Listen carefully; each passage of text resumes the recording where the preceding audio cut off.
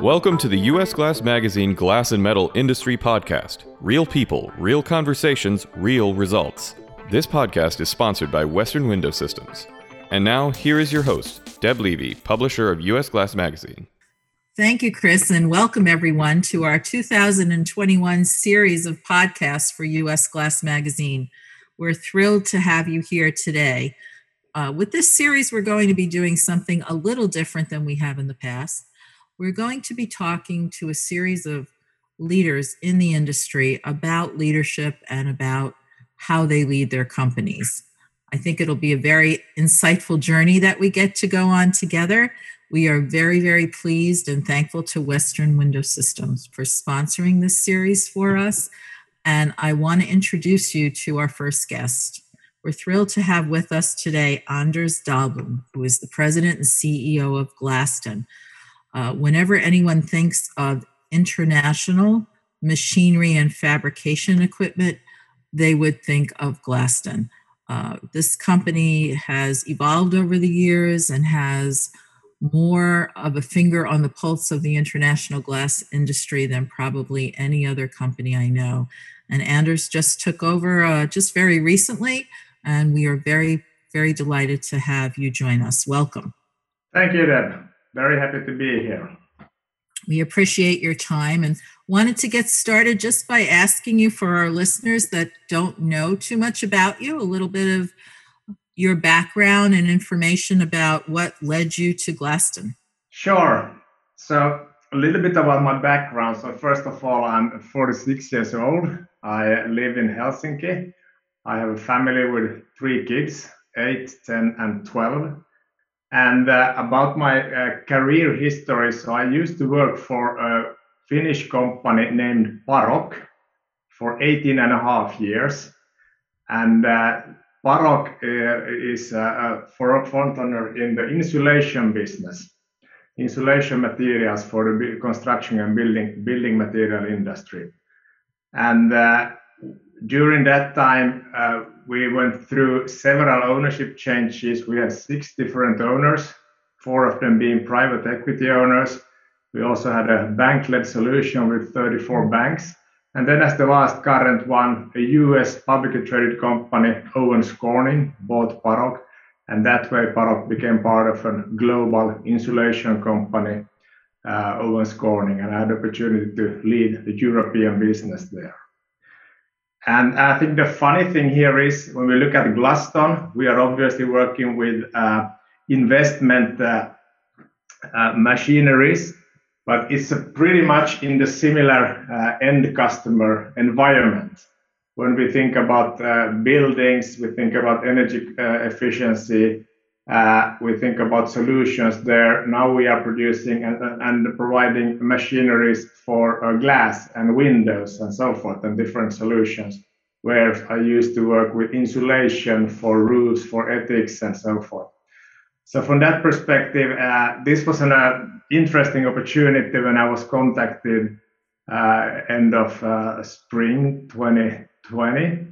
That they are looking for somebody to take over the CEO for Glaston.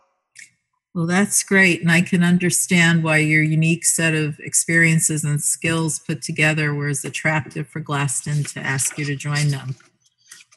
What are some of the things that you're looking most forward to accomplishing during your tenure? Yeah, I think first of all, it's a very interesting company. If I just a little bit reflect on what I have been doing in the past, so we worked a lot with value creation. How do you really create value for the shareholders? How do you grow the company profitable? And how do you create really a team and people around you who really can make the change? So for me, this is an interesting opportunity. When we look at Glaston, I mean, the history of Glaston goes back 150 years. So it's a very long history in the company. But at the same time, this company is something totally different than it was 150 years ago. And it's even very different from what it was 2 years ago. So just in 2019, Glaston and Bystronics, a German and Swiss company, came together, and that became the new Glaston. So that means what we have in front of us, a big part of the integration has been done, but there is clearly now the second phase of the integration to materialize that potential of the company and build up one Glaston to become a very global successful company. I see, because you've had Bystronic for about 18 months now, right? 2 years. Yeah, that's correct.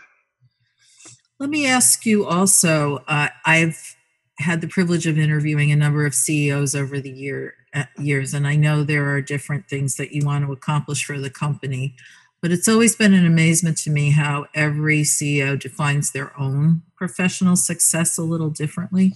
So how, when you judge yourself, will you define yourself as successful?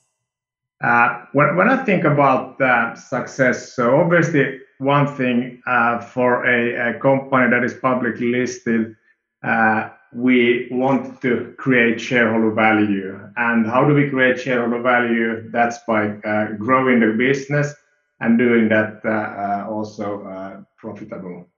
And when I think about the first step, so what we are currently doing, what we kicked off in January when I joined officially. So the first thing is obviously to, together with the key people, come up with the strategy. So go through the strategy, make sure we understand what do we want to be in certain amount from now. So what we are doing, we are saying by 2025 we want to become X. And then the next question is to really go around it and analyze the situation and find out the right focus areas. So I think when we think about something, here is the target, the ambition, what we want to become. The next question is, how do we get there? And that's, of course, the most difficult question. So when we say, how do we get there, then we come to multiple questions like, what do we lack to be able to reach something? And one key question for me is really first always people and customers. Because the only way for me, when I think about achieving something as a leader of a company or corporation, is building a good team around you and working with leadership, so we really can make sure we create an inclusive environment where we really have clear aligned targets, priorities, and understand our expectations and responsibilities. And I think Glaston is known worldwide as having what we would call here a very deep technical bench, in terms of having really expertise in a lot of technical areas beyond what most companies have that provide similar services. So I'm sure you're leveraging that. Yeah, I think if I look at the strengths of the company, so I mean, we are a technology leader, which is a very good enabler for success. And I think we also have a lot of skilled people. I think the key here in a new environment, when we have two similar sized of companies, old Bystronic and Glaston merged together. So really the key for us is to come up with a strategy. What can we do as one new Glaston? And then the question is about people, leadership. How do we lead the company towards that ambition that we set for ourselves? Sure. Is there any part of that strategy that you'd like to share? Anything you're comfortable letting us know that you're doing? Well, I already talked about value creation. So that's, of course, the ultimate target that we want to achieve. And we are working, obviously, on first part is really to map together the facts around the table. What are the facts? What are the market sizes? Which markets and segments are for us relevant where we do want to play? So we are talking about working on where to play. So understanding which are the key areas for us, which are the key segments for us, where we really want to play, where we should play, where we have an advantage and can achieve something great. And of course, at the same time, creating common ways of working after an acquisition as we have behind us, that for sure is a foundation for continuous improvement, for having streamlined processes that will enable us then to achieve the growth targets in the said and agreed markets and regions. We have a little coincidence there in that I have a sort of a list of questions that I had jotted down before we spoke. And your comment talking about where to look, where the growth areas are, kind of plays right into the next question I had on my list, which was about world markets. And I'm sure this is going to be a very different conversation than we would have had 14 months ago before the pandemic. But what areas of the world do you see as growth markets right now? And which areas do you feel have declined the most? Yeah, so if we look at Glaston where we play today, so given the size of the company, we are less than 1,000 people and revenue around 200 million, but we are very global for our size. So that of course is one challenge, and one part of the strategy is always to understand where to prioritize and what to focus on. We can't run everywhere. That will not be we will not have resources for that. So for us, we are currently big players in the whole Europe, in the EMEA region. North America for us is a very key area, and then the same is Asia. So those are for us currently the key areas where we play. We also play elsewhere, but there we are a smaller player. I see. And have you felt that your customers around the world have changed their businesses and their models in the last 14 months? And let me ask a second part to that. How have you had to adapt to the pandemic as well? Yeah, obviously, I'm now with that 2 months behind me, so I don't have all the details behind how we adapted to the pandemic. But if I look at the company and through 2020 and the pandemic, so obviously it was a very tough year for everybody and also for Glaston. And of course, the first thing was to understand what does the pandemic mean in March, April 2020. And one thing it was really first to operate safely, to make sure that our people can be safe at work, be safe in moving into remote working conditions. And at the same time, of course, it's important that we can produce our solutions to our customers.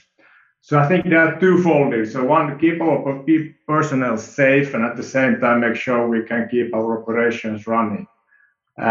Since we are providing glass processing technologies through which are mainly investment decisions for companies. So for that reason, many companies, they cut their investments significantly in 2020. And obviously that has an impact on new machinery investments, which have led to difficult times for us.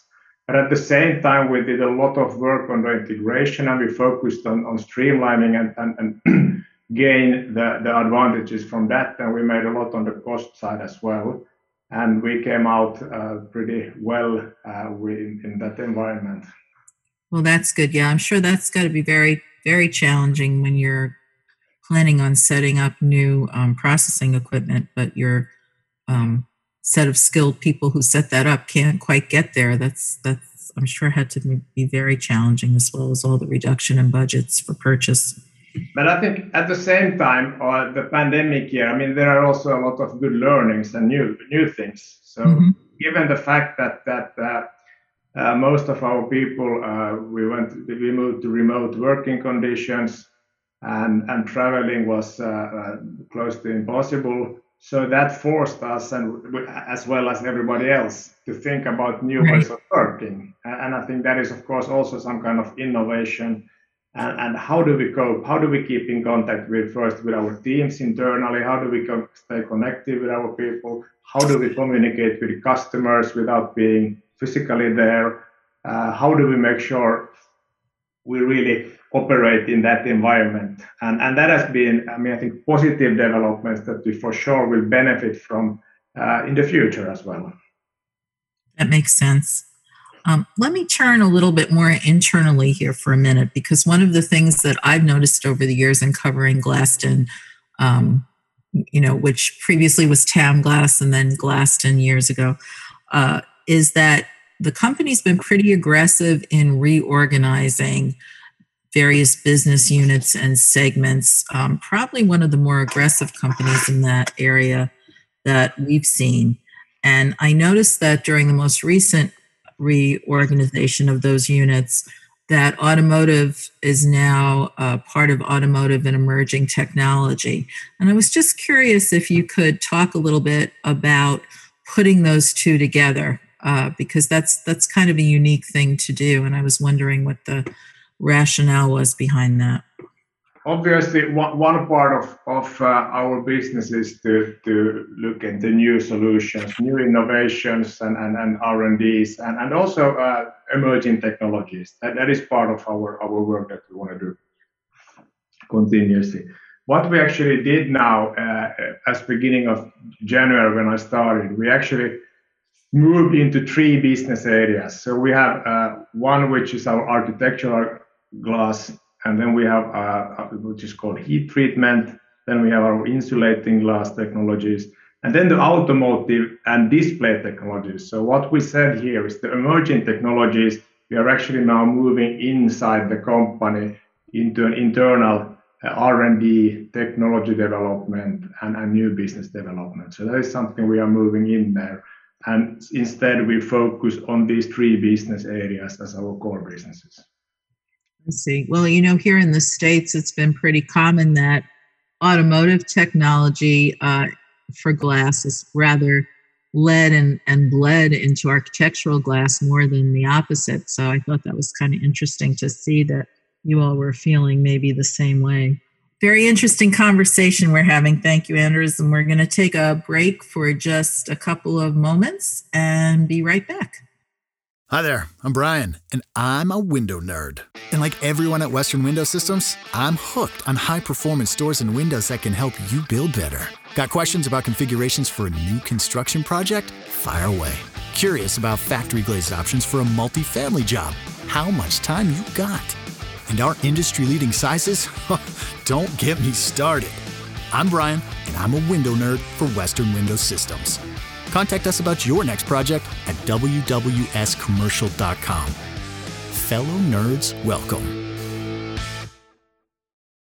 Welcome back. This is Deb Levy. I'm the publisher of U.S. Glass Magazine, and I'm speaking today with Anders Dahlblom, who is the president and CEO of Glaston, a company based in Finland that is no stranger to anyone in the glass industry. I'm wondering what your view, and I'm sure that our listeners would be very interested in knowing your view of what the next 24 months look like on an economic level worldwide, and then maybe what the next 5 years look like. When you're planning, what basis do you plan? So obviously, forecasting the future is always difficult, but we know, and one thing we know, you will always be wrong about the forecast. But anyway, right. Obviously, everybody needs to lie on something. And if we just look at the 2020 as a starting point, we have seen quite big declines in certain areas. And if we look at our biggest drivers, so the residential construction is one big driver. The other one is the commercial construction. And then thirdly, for our automotive industry, it's really, vehicle capacity production. And we know that the automotive industry has been in a pretty big change in the past couple of years. Last year, we saw production units coming down 35%, which is quite significant. So obviously, that has impacted the automotive business quite a lot. If you think about automotive going forward, it's clear that industry is really facing a big change because of new kind of cars, displays of the cars, and really how they will look. Different features and energy efficiency and safety and so forth. So I think the industry as such is very interesting, and we expect that one to grow in the midterm.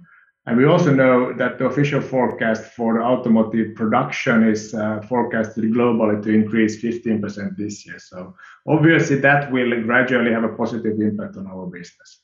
Then also the residential part of the construction activity, which is impacting mainly our two the heat treatment business and our insulating glass. That one has a positive trend, especially in the US currently. It's very strong, but also in Europe and in Asia.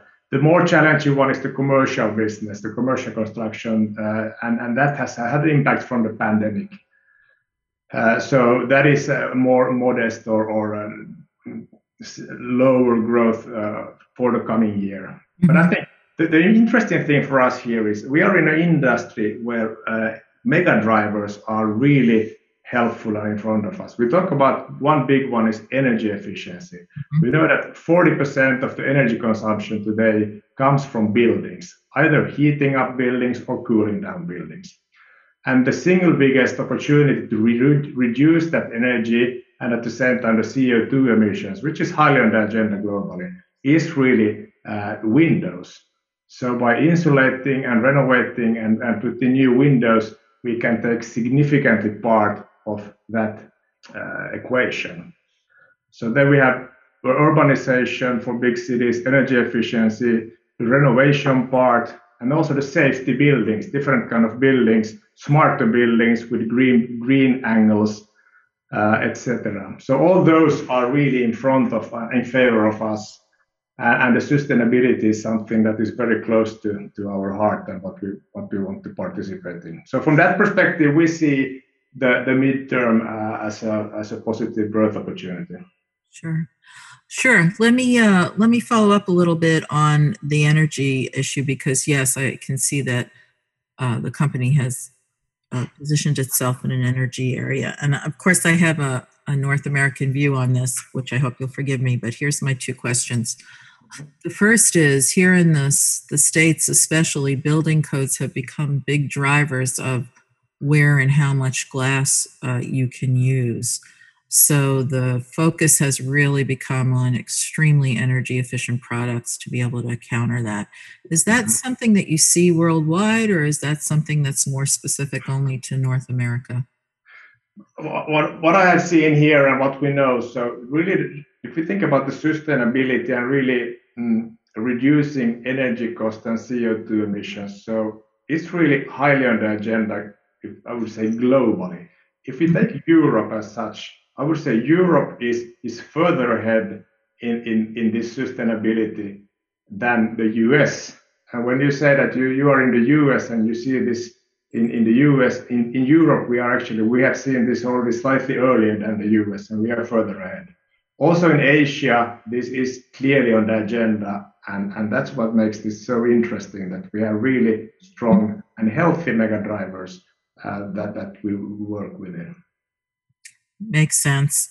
Of course, the other challenge too is the one that we see here quite frequently, where we will discuss the use of glass and how much more energy efficient it has become and its additional qualities. And people on the other side of the issue will say that may be true. However, the energy usage to manufacture the glass through the process, fabrication, are highly energy intensive. And, I often hear criticism of the industry in that the perception is that we haven't done a good job in reducing energy usage in the manufacturing area. Would you have a thought on that? Do you think that's a valid criticism? Well, if I compare to my previous work, where we came from a heavy industry and manufactured mineral wool, that energy consumption is higher than it is in this glass industry. But they said, nevertheless, yes, there is an energy consumption for producing glass for sure. Yes. Then I think the way we want to look at it is twofold. One thing is we want to make sure that our machineries are developed in such a way that we reduce the energy consumption. And we have great evidence of that. If we look at our, for instance, heat treatment machineries, we have actually in the past 10 years reduced the energy consumption for the machineries by 30%. And that's something we want to continue to make sure that we have automated machines. We reduce the energy consumption for our own product, for the machine when they produce.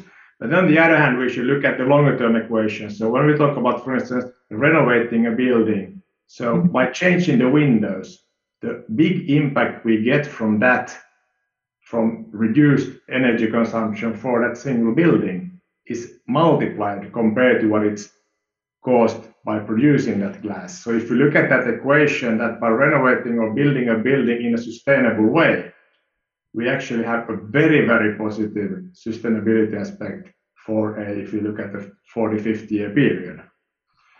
That's a very good point, and one I've heard a number of other larger companies talk about as well, especially with regard to renovation. So I appreciate your point on that. I wanted to ask you a little bit more about the Bystronic acquisition and integration. Do you feel it's been successful for the company? Are there things that we need to look forward to in the future coming out of that area? Yeah, I would say, I would divide an integration like this in like two folders. So I think the one thing is that when you merge two companies, and in this case, Bystronic and Glaston, there are, in some cases, you have locations in one country, you have two locations or three locations, and it makes sense there to come down to one location. And similar thing in China, we had two factories, so it makes sense to consolidate and move into one factory. So I think these kind of overlapping things we have done, and we had a target to save 4 million from these synergies that were sort of overlapping operations. We actually reached 6 million by end of 2020. So I would say in that respect, we did a very good job from the first part of the integration. Then we come to the second part of the integration. And that's really how I see and on my agenda now, that how do we really take out the real benefit now of being one Glaston? So that comes to the ways, that harmonized ways of working, building up, working on the leadership, working on teamwork, that we really become a company that has common values, common ways of working. We really work excellent with our customers. I think one key thing for us is really to getting customers to say wow in everywhere, every place where we work. So really that they pay the ways, and we want to win together with the customers. So I would say that the second wave is really about ways of working, and then taking the advantage also that we have customers, similar customers in our different three business areas, that we also, how can we utilize that benefit and make sure that the customer sees one Glaston and we benefit from that, and we can increase our cross-selling through also between the businesses. Makes sense. Well, I know you come from a building products background, but I'm very curious, what have you found out since you made the move to Glaston? What have you found out about the glass industry that surprised you?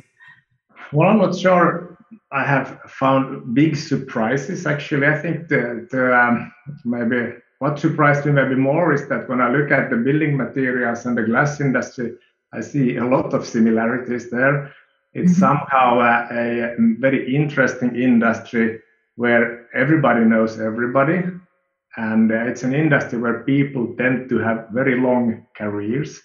That's the similar in the business where I came from. Really many people have worked like 20 years, or some people up to 40 years, and they retire from this single industry. So I think there are the similarities I see there.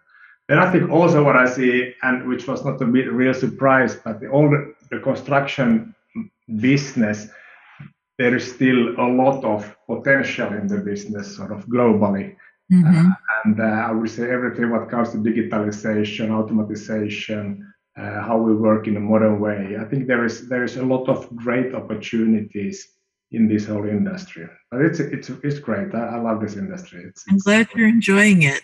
I'm looking forward to meeting you in person. Is there anything that you would like to share with our listeners today, or anything I haven't asked you about that you wanted to bring up?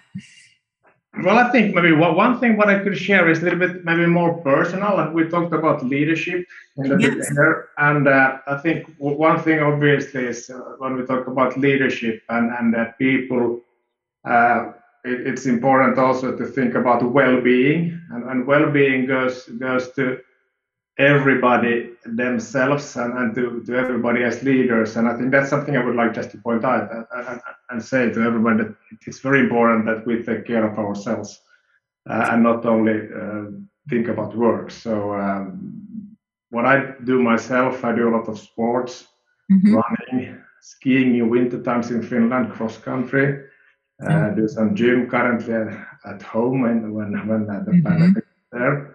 And then I find a very nice way of calming down in the evenings during the winter time here, what we call ice dipping. You go down into cold water, ice dipping, and come up, and then you really feel relaxed and after that. Well, and I'm sure with 3 children, you're very busy with those kinds of sports too. Indeed, but I think the important thing is really the own well-being, and the well-being goes beyond the work. It goes through the whole 24/7 what you do, working life balance, sports, eating, etc. That makes sense, and I appreciate your sharing that. Thank you, because I think especially when you have difficult times like we've had through COVID, it's hard to always remember that, and kind of get a little singularly focused without remembering to put your own oxygen mask on first, so to speak. So it's great. Well, I really appreciate your time. I thank you so much, and thank you for being our first guest. Thanks a lot. Have a great day. Well, thank you again, and thanks to everyone at Glaston who helped facilitate this very interesting conversation today. And thanks to our sponsor, Western Window Systems. We appreciate your support of these podcasts as well. We'll be back again with another podcast soon.